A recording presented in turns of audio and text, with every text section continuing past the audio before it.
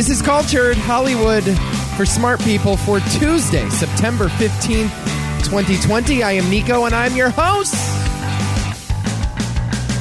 And we're talking movies, television, music, and so much more in a way that smart people can enjoy them fresh off an NFL weekend. Week 1 of the NFL season. As if COVID never happened. Here we are. I'm winning 15-1 parlays. I'm winning fantasy leagues. If only my actual NFL franchise, the New York Jets, performed like I did over the weekend, it would be a much happier Tuesday. But no, we can't have everything. Dashing good looks, superior intellect, and a successful NFL franchise. We can't have them all. I will take 2 out of 3, podcast listeners. NFL weekend. That's not what we're here to talk about. We are here to talk about the business of show. And boy, is there a lot of news in that department this week. Not always the greatest news, not always the easiest news to discuss on a podcast, but lots of controversy, debate. It's one of those weeks where the world of politics and the world of Hollywood have collided head on, and those are never the funnest of times, but they are certainly the most interesting of times. So let's begin with this cuties thing. I hate these stories. I hate that I have to lead with this, but here we are yet again, and we're talking about depiction versus endorsement. And, we did this with Joker. We did this with The Hunt. Hell, in the past, we've done it with Quentin Tarantino movies, with Stanley Kubrick movies, with Woody Allen movies. It never ends. Depiction versus endorsement. This is a concept that neither side of the political spectrum can grasp. And I cannot understand for the life of me what is so difficult about this. Just because a film depicts a bad behavior doesn't mean the filmmaker endorses said behavior. Goodfellas does not endorse the Lufthansa heist. Scarface does not endorse snorting cocaine and murdering people with a machine gun.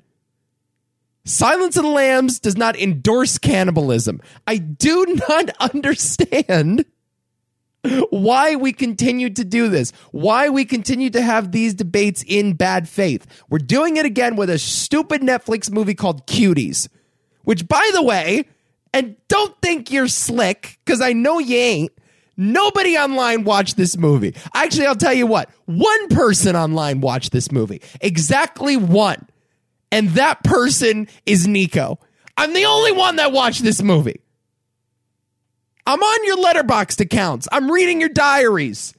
I'm looking at your tweets. Y'all didn't watch this movie. I took the bullet and I watched this shitty independent French movie.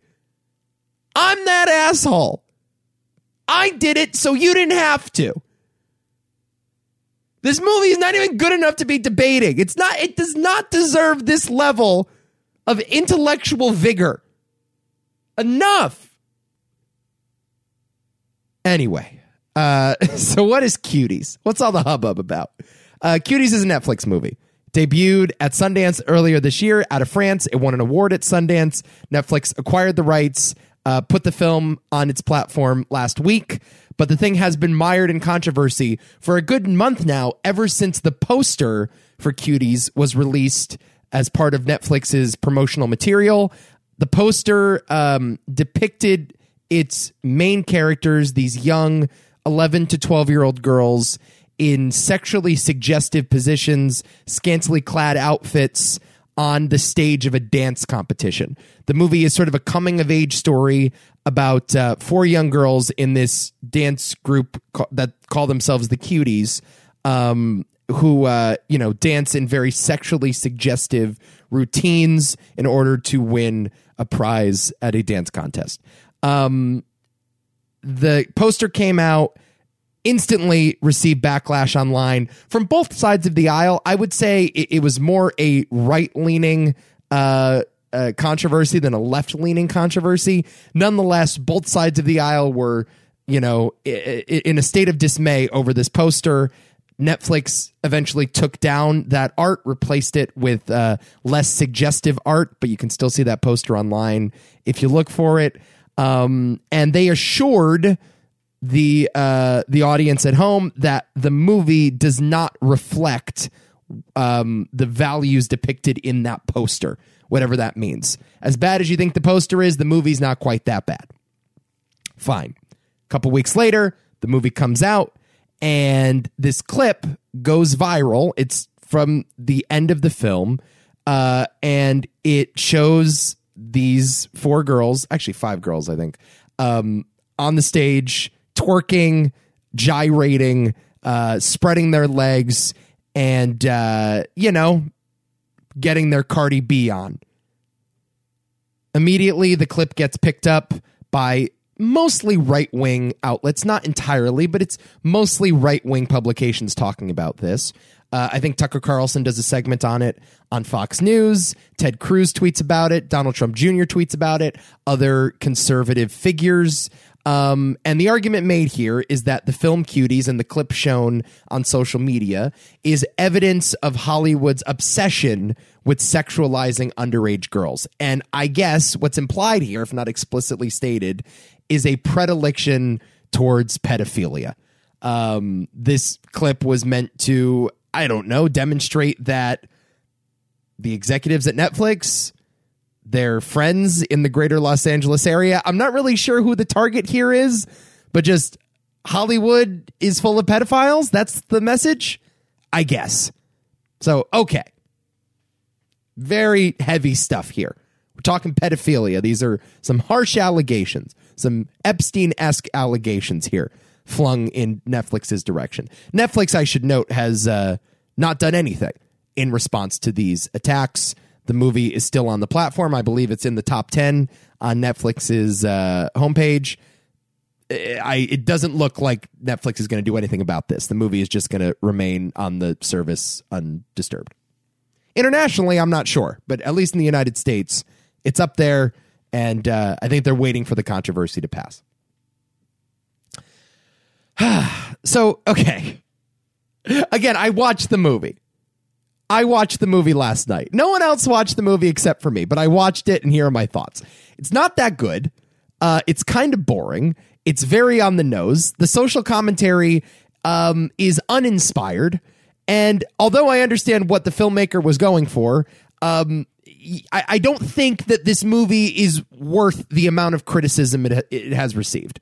You know what I mean? Like, there are bigger fish to fry if you are a right-wing publication looking to expose Hollywood's hypocrisy. You know what I'm saying? So that's thought number 1. The movie is not that good. Thought number 2, the movie is actually fairly conservative. And again, if you had seen the film, you would understand that this movie is satirizing and poking at society's obsession with sexualizing young girls. It's trying to expose the type of material that little girls are exposed to at a young age because of the internet, the pornography that's available for mass consumption at the age of 10 or 11. I just mentioned Cardi B. I mean, something like WAP, Wet Ass Pussy, although funny and amusing for 25-year-olds, is not something that you want to be showing an 8-year-old. And the movie makes a pretty compelling argument that parents should be monitoring the material that their children are sharing with each other at school. So kind of conservative in that direction. Also, the depiction of the Islamic faith in this movie feels like right out of the mind of Glenn Beck, you know? And that's what I can't get over. Like, I don't know the origins of this filmmaker, the French woman Maimouna Decore. I believe that's how you pronounce her name. She wrote and directed the movie. I don't know if she comes from Islamic heritage. I don't know what religion she grew up with. This feels like a pretty personal biographical movie. And so I imagine that she has at least some experience with the tradition and the teachings of Islam. But the movie does make an argument that the Islamic faith and their attitude toward women causes young girls to rebel at a young age. It's just sort of this idea that religion and tradition and sexual oppression over the years leads to more rebellion later on in life. This just feels like a very conservative argument, and I would be surprised if some conservative either politicians or commentators watched the movie and didn't pick up on that as well. I would be actually very curious to see what Donald Trump Jr. would think of the movie, or what Ted Cruz would think of the movie if they actually watched it. Because, I think the politics are a little messier and a little more complex than either side of the political aisle, frankly, is willing to admit. Surprisingly conservative. That's my second takeaway. Third takeaway, it's a French movie. It's a French movie. It's from France. It's French. The home of Gaspar Noé. Guys, why are we using this film to smear Hollywood? Why are we putting it under the umbrella of Hollywood? This is not a Hollywood production. Not every movie is a Hollywood production, There are industries and there are cities that are known for producing film all across the world. It's a French movie. And if you know anything about French film, if you're like me and you've sat through movies like Irreversible, if you've sat through movies like Martyrs, you would understand that the French are known to provoke. The French are known to push the boundaries. This is the home of Francois Truffaut, of Jean-Luc Godard, of Agnes Varda. French New Wave, motherfuckers. Man, if you were clutching your pearls over that Cuties clip, do I have a doozy of a homework assignment for you?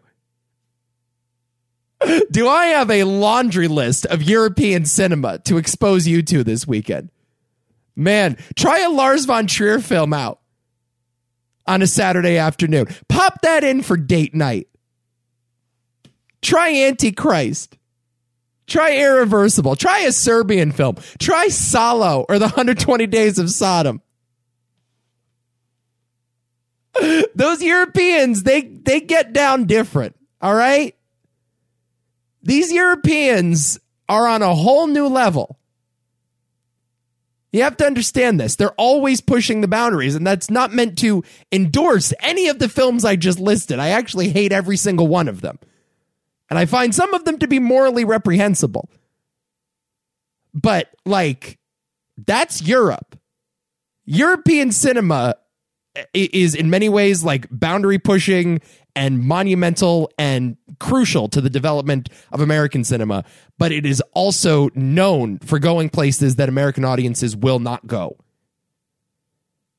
So I don't understand how this clip, even if we're to take it at its face value and say this movie, Cuties, explicitly endorses the sexualization of children, even if we go there, I don't know how it's evidence of any Hollywood practices. This is a European joint. And this is an issue that you got to take up with the EU, all right? Here's the bottom line. No, I do not believe the movie Cuties endorses pedophilia. I don't believe that the movie Cuties was made to glorify the young bodies of adolescents. It was not meant to sexualize any of the main characters. If anything, the movie argues explicitly against that practice. I do think that the clip, although shocking and although provocative and in some ways very disturbing, was intentionally made that way. And that is often the purpose of film. I think it's almost always the purpose of film is to provoke and to question and to, sometimes disgust and sometimes dismay the audience. Now, here is the argument that I will hear. And this is where I actually will agree with the likes of Ted Cruz or the likes of Donald Trump Jr. or whoever else is tweeting about the movie Cuties this week. Depiction versus endorsement. We understand that. It's very clear. The movie is not endorsing pedophilia, but film is not just an artistic medium. Film is also a corporate venture. It's also a business. It's also an act of employment. And that's where this stuff gets messy. Because it's one thing to say that the movie is glorifying the sexualization of children, and it's another thing to say that the 5 girls that starred in this movie have been exploited sexually. And that is an argument that I think I'll hear.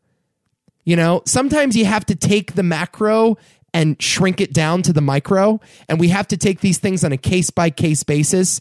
And we understand the intention of the movie, but we also understand that in order to make a movie about children, you have to cast real children. And that's where this movie might go too far. Not as an act of art, but as an act of employment.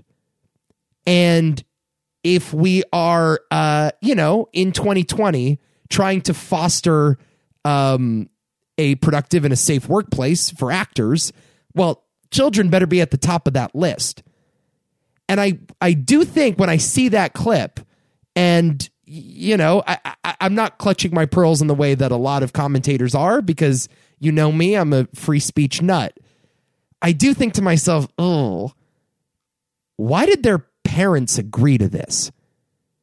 You know what I mean? Why did these showbiz parents allow these girls to be cast in this film?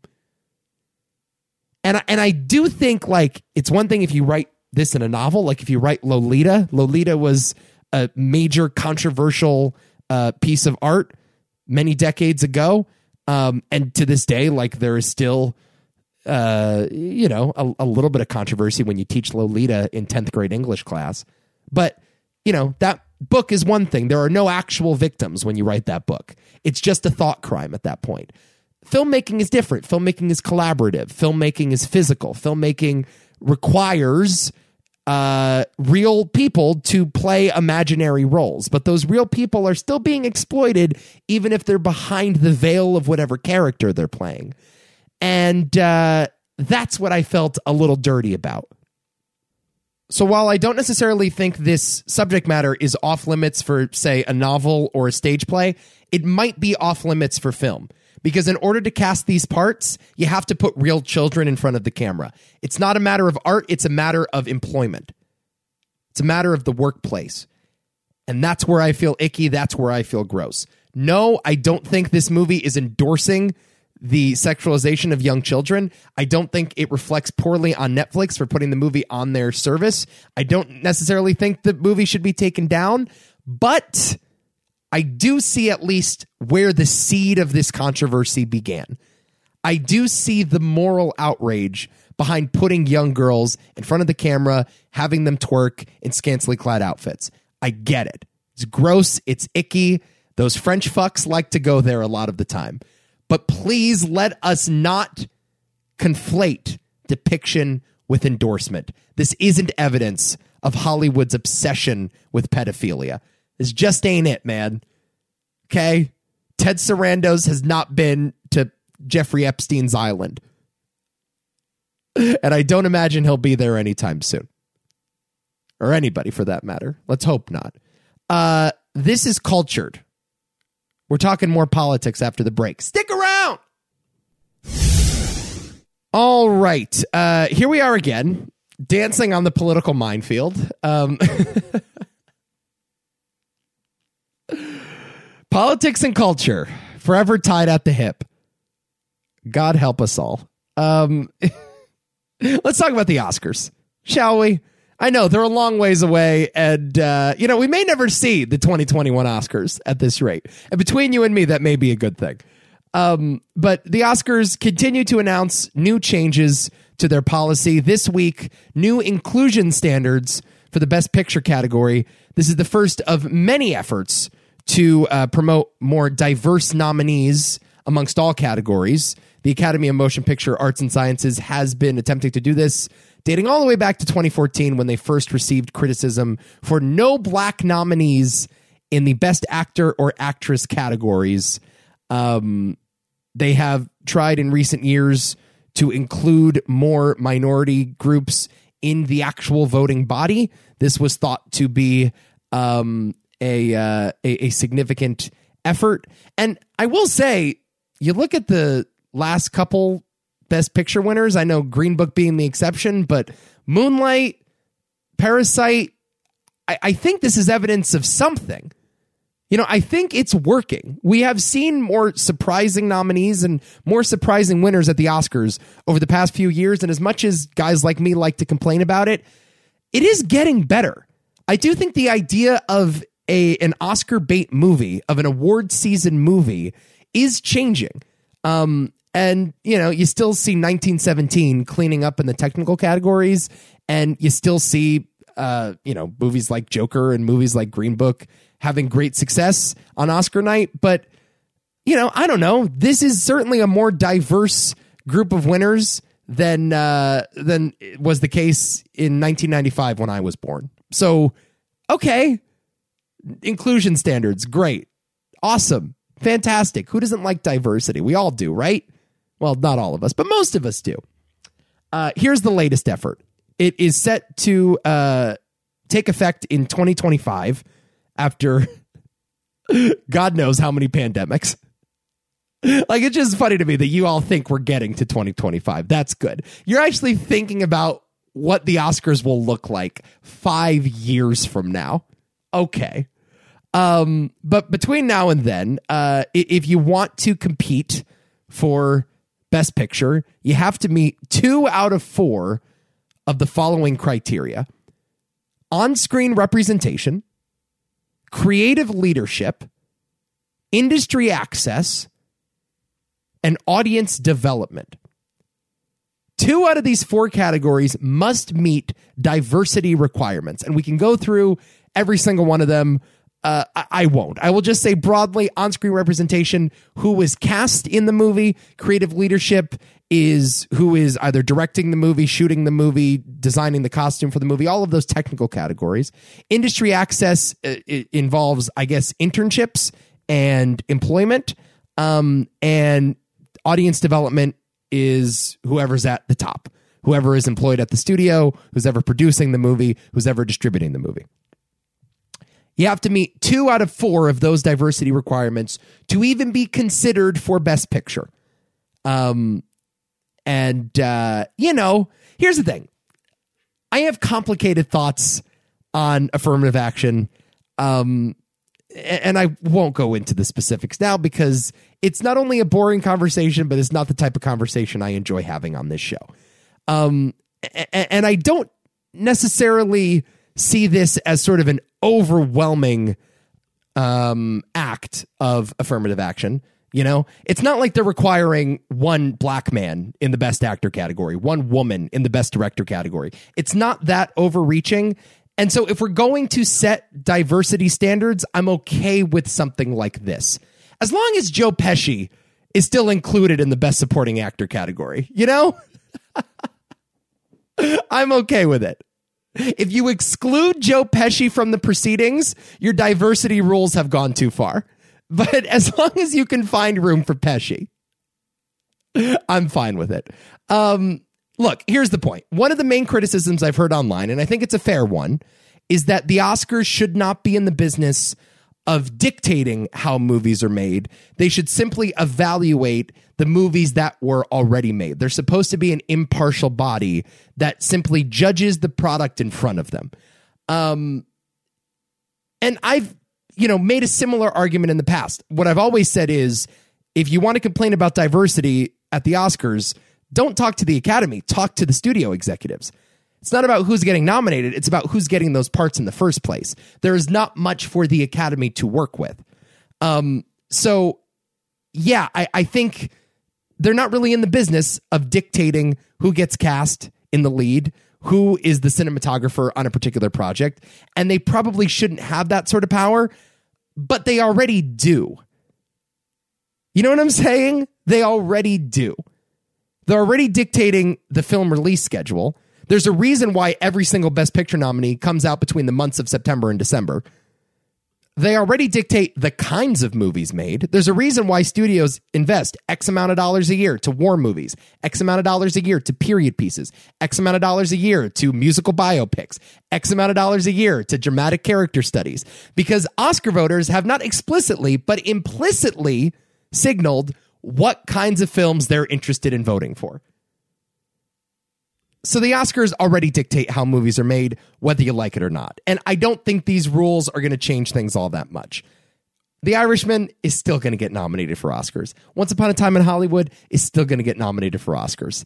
And I don't think an entire genre of movie, an entire breed of movie is going to be excluded because of these rules. Now, there are plenty of genres excluded for a variety of other reasons. This one ain't it, man. And I don't think this is a major, major problem from an Oscar fanatic's perspective. Now, if you want to quibble, and that's all I can do on this podcast is quibble. You know me. They call me the Quibble King.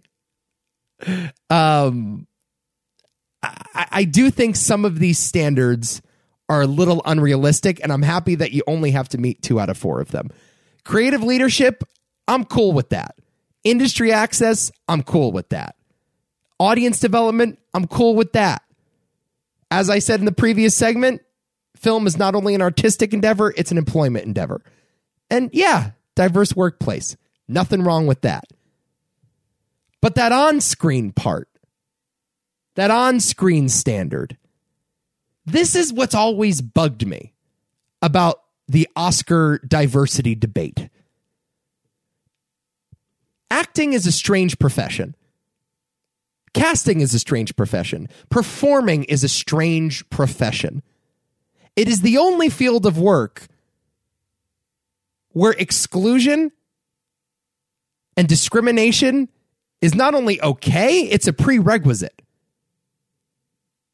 When you're casting an actor, oftentimes in the script, a certain race is required, a certain gender is required, a certain height, a certain hair color, a certain demeanor, a certain age. You have to discriminate when you're casting for a movie because part of who that character is, the essence of the role, is a person's identity. And with that, you have the good and the bad. If you write parts for minorities, there are a plethora of job opportunities automatically offered to minorities. But at the same time, if you're making a movie like 1917 about infantrymen in World War I mean, it's going to be mostly white men, if not exclusively white men. But in order to tell that story, you have to cast exclusively white men or else you're being disingenuous. There are plenty of films, independent and big studio films, that require a lack of diversity in order to articulate a certain theme, a certain point. And so, we look at these acting categories and we say, okay, no black nominees, or maybe 1 or 2 black nominees in all 4 of the acting categories. Or, no Asian, no Hispanic nominees, no women directors. It's not exactly the same thing. Not every Oscar category is created equal. Casting is different than cinematography. If you're a cinematographer of any race, of any ethnicity, of any gender, of any sexuality, if you're good, you're good. That's not the case with acting. Acting is a far different profession, and casting should not be held to the same standard as other hiring practices. So, I think obviously it's important to cast minorities in leading roles when possible, but there are just certain types of movies where it's not possible, and it would be disingenuous. And, if you're going to set diversity standards for on-screen representation only, I think now we have a problem at the Oscars. Now we have a problem. There has to be an exception made for acting, for live performing, for the theater, for, whatever. The second you write someone's race on the casting call, you've discriminated against an entire section of the workforce. And we accept that because we understand that's what art is. that would be a measure too far. And I'm glad that you don't have to hit all 4 of these diversity standards in order to make the best picture category. So I'm okay with this. That's the bottom line.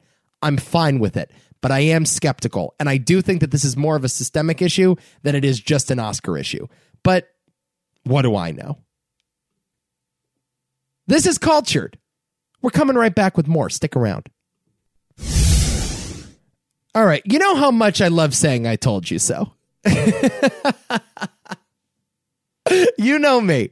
I love taking bows. I love pats on the back, even if they're disingenuous. I'm a podcaster. What do you want? But believe me when I say I take no pleasure this week dancing on the graves of movie theaters. I take no pleasure in nailing this prediction. Tenet bombed. And it bombed hard.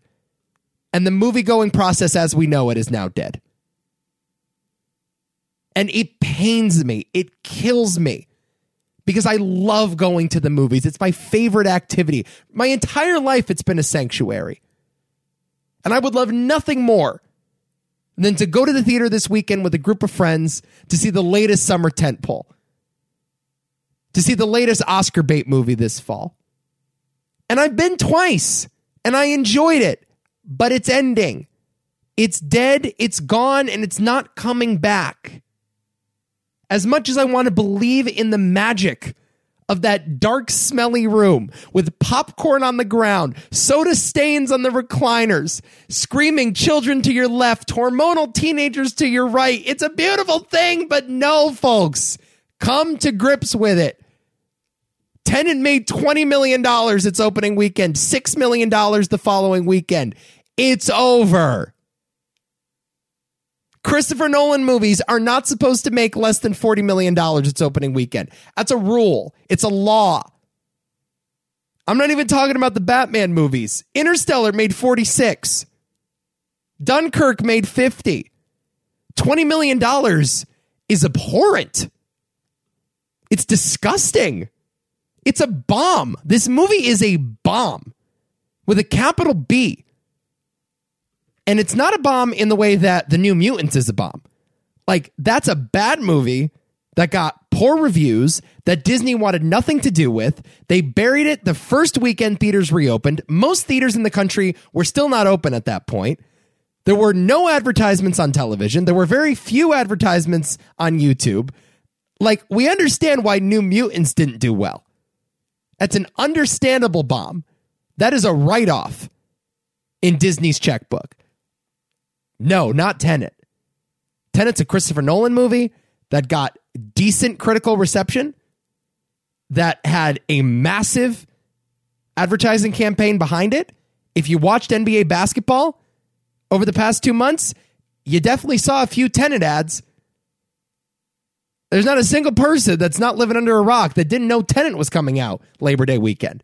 Like, people were aware and they chose not to go. That's the bottom line here. $6 million its second weekend. Not only did it not receive positive word of mouth, like, dudes just chose to stay home. And it's important to put this into context, of course. New York, Los Angeles, the 2 largest film markets, closed. Can't see a movie in Los Angeles unless it's a drive-in. Can't see a movie in New York unless you hop on the train to Connecticut. So it's important to put that into context. But still, this movie was in 2,800 theaters this past weekend. It earned $2,300 per screen. That's embarrassing. You know? This is Heaven's Gate embarrassing. This is a major studio bomb. This is the type of shit Christopher Nolan is not supposed to recover from. If we're under any other circumstances, like, Christopher Nolan is never working again. Like, that's how bad this bomb is. And Warner Brothers can spin it however they want. Oh, it's doing so well overseas. $200 million globally in 48 countries. Mostly countries that are not dealing with coronavirus anymore. But listen, they already pushed Wonder Woman to Christmas time. And Dune is about to be pushed as well. They can tell you whatever they want in their press release. they see the writing on the wall here. No major studio in their right mind would release a summer tentpole under these circumstances. And I'm telling you, people, I don't know how you read this news and not think to yourself, this is the end of the theater-going model as we know it. There is no other takeaway here, and I am sick of sugarcoating this. I am sick of reading The Hollywood Reporter or Variety spin this in any other way. Theaters are going away for good.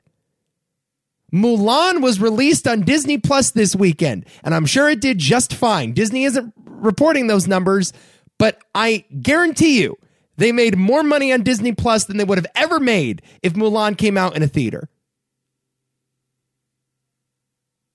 Put Wonder Woman on your streaming service. Put it on HBO Max.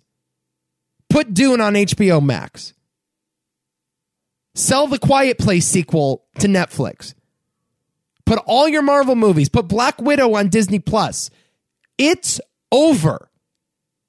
It's over. 2,800 theaters. That's not a small number. This wasn't a limited release. This was still a wide release. Granted, we didn't have our two big markets. And granted, most theaters had to implement social distancing protocols. So you could only sell one ticket for every 3 seats in the movie theater. I get that. And when I went to the movies to see Tenet last week, I made note of how empty that theater was because of social distancing.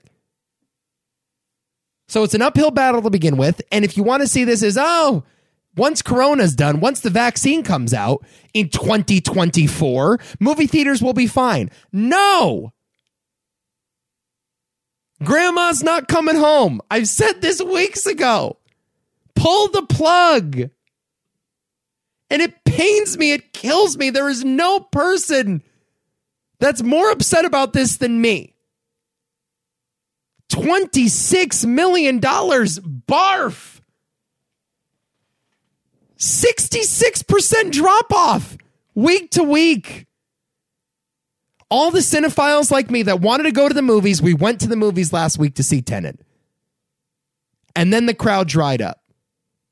Because the average moviegoer, the average parent, the average child, doesn't want to mess around with the movies in the midst of Corona. And by the way, they've also gotten used to the new way of doing things. They've gotten used to watching the latest release on Netflix. They've gotten used to it. They watched the Seth Rogen movie, An American Pickle, on HBO Max. They watched Palm Springs on Hulu. Now they're watching Cuties on Netflix. Sorry. I'm just as upset about it as you. I am.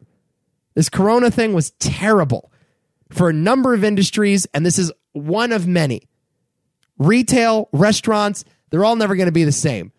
But movie theaters, I'm telling you right now, I made this prediction a few weeks ago. AMC's not going to be open in November. By November, the doors will be closed again. They may be bankrupt by then. I stand behind that prediction. This was the litmus test. New Mutants was not that test. Unhinged, starring Russell Crowe, was not that test. Tenet was supposed to bring bodies to the theaters. It was supposed to do good numbers. It did abysmal. It's over. It's over. And there's no other way to read this news. Anyway. Oh, wow. This has been cultured. Do I have some other news items? Oh, yes, of course. Of course. Keeping Up with the Kardashians canceled after 22 seasons on the E! Entertainment Network.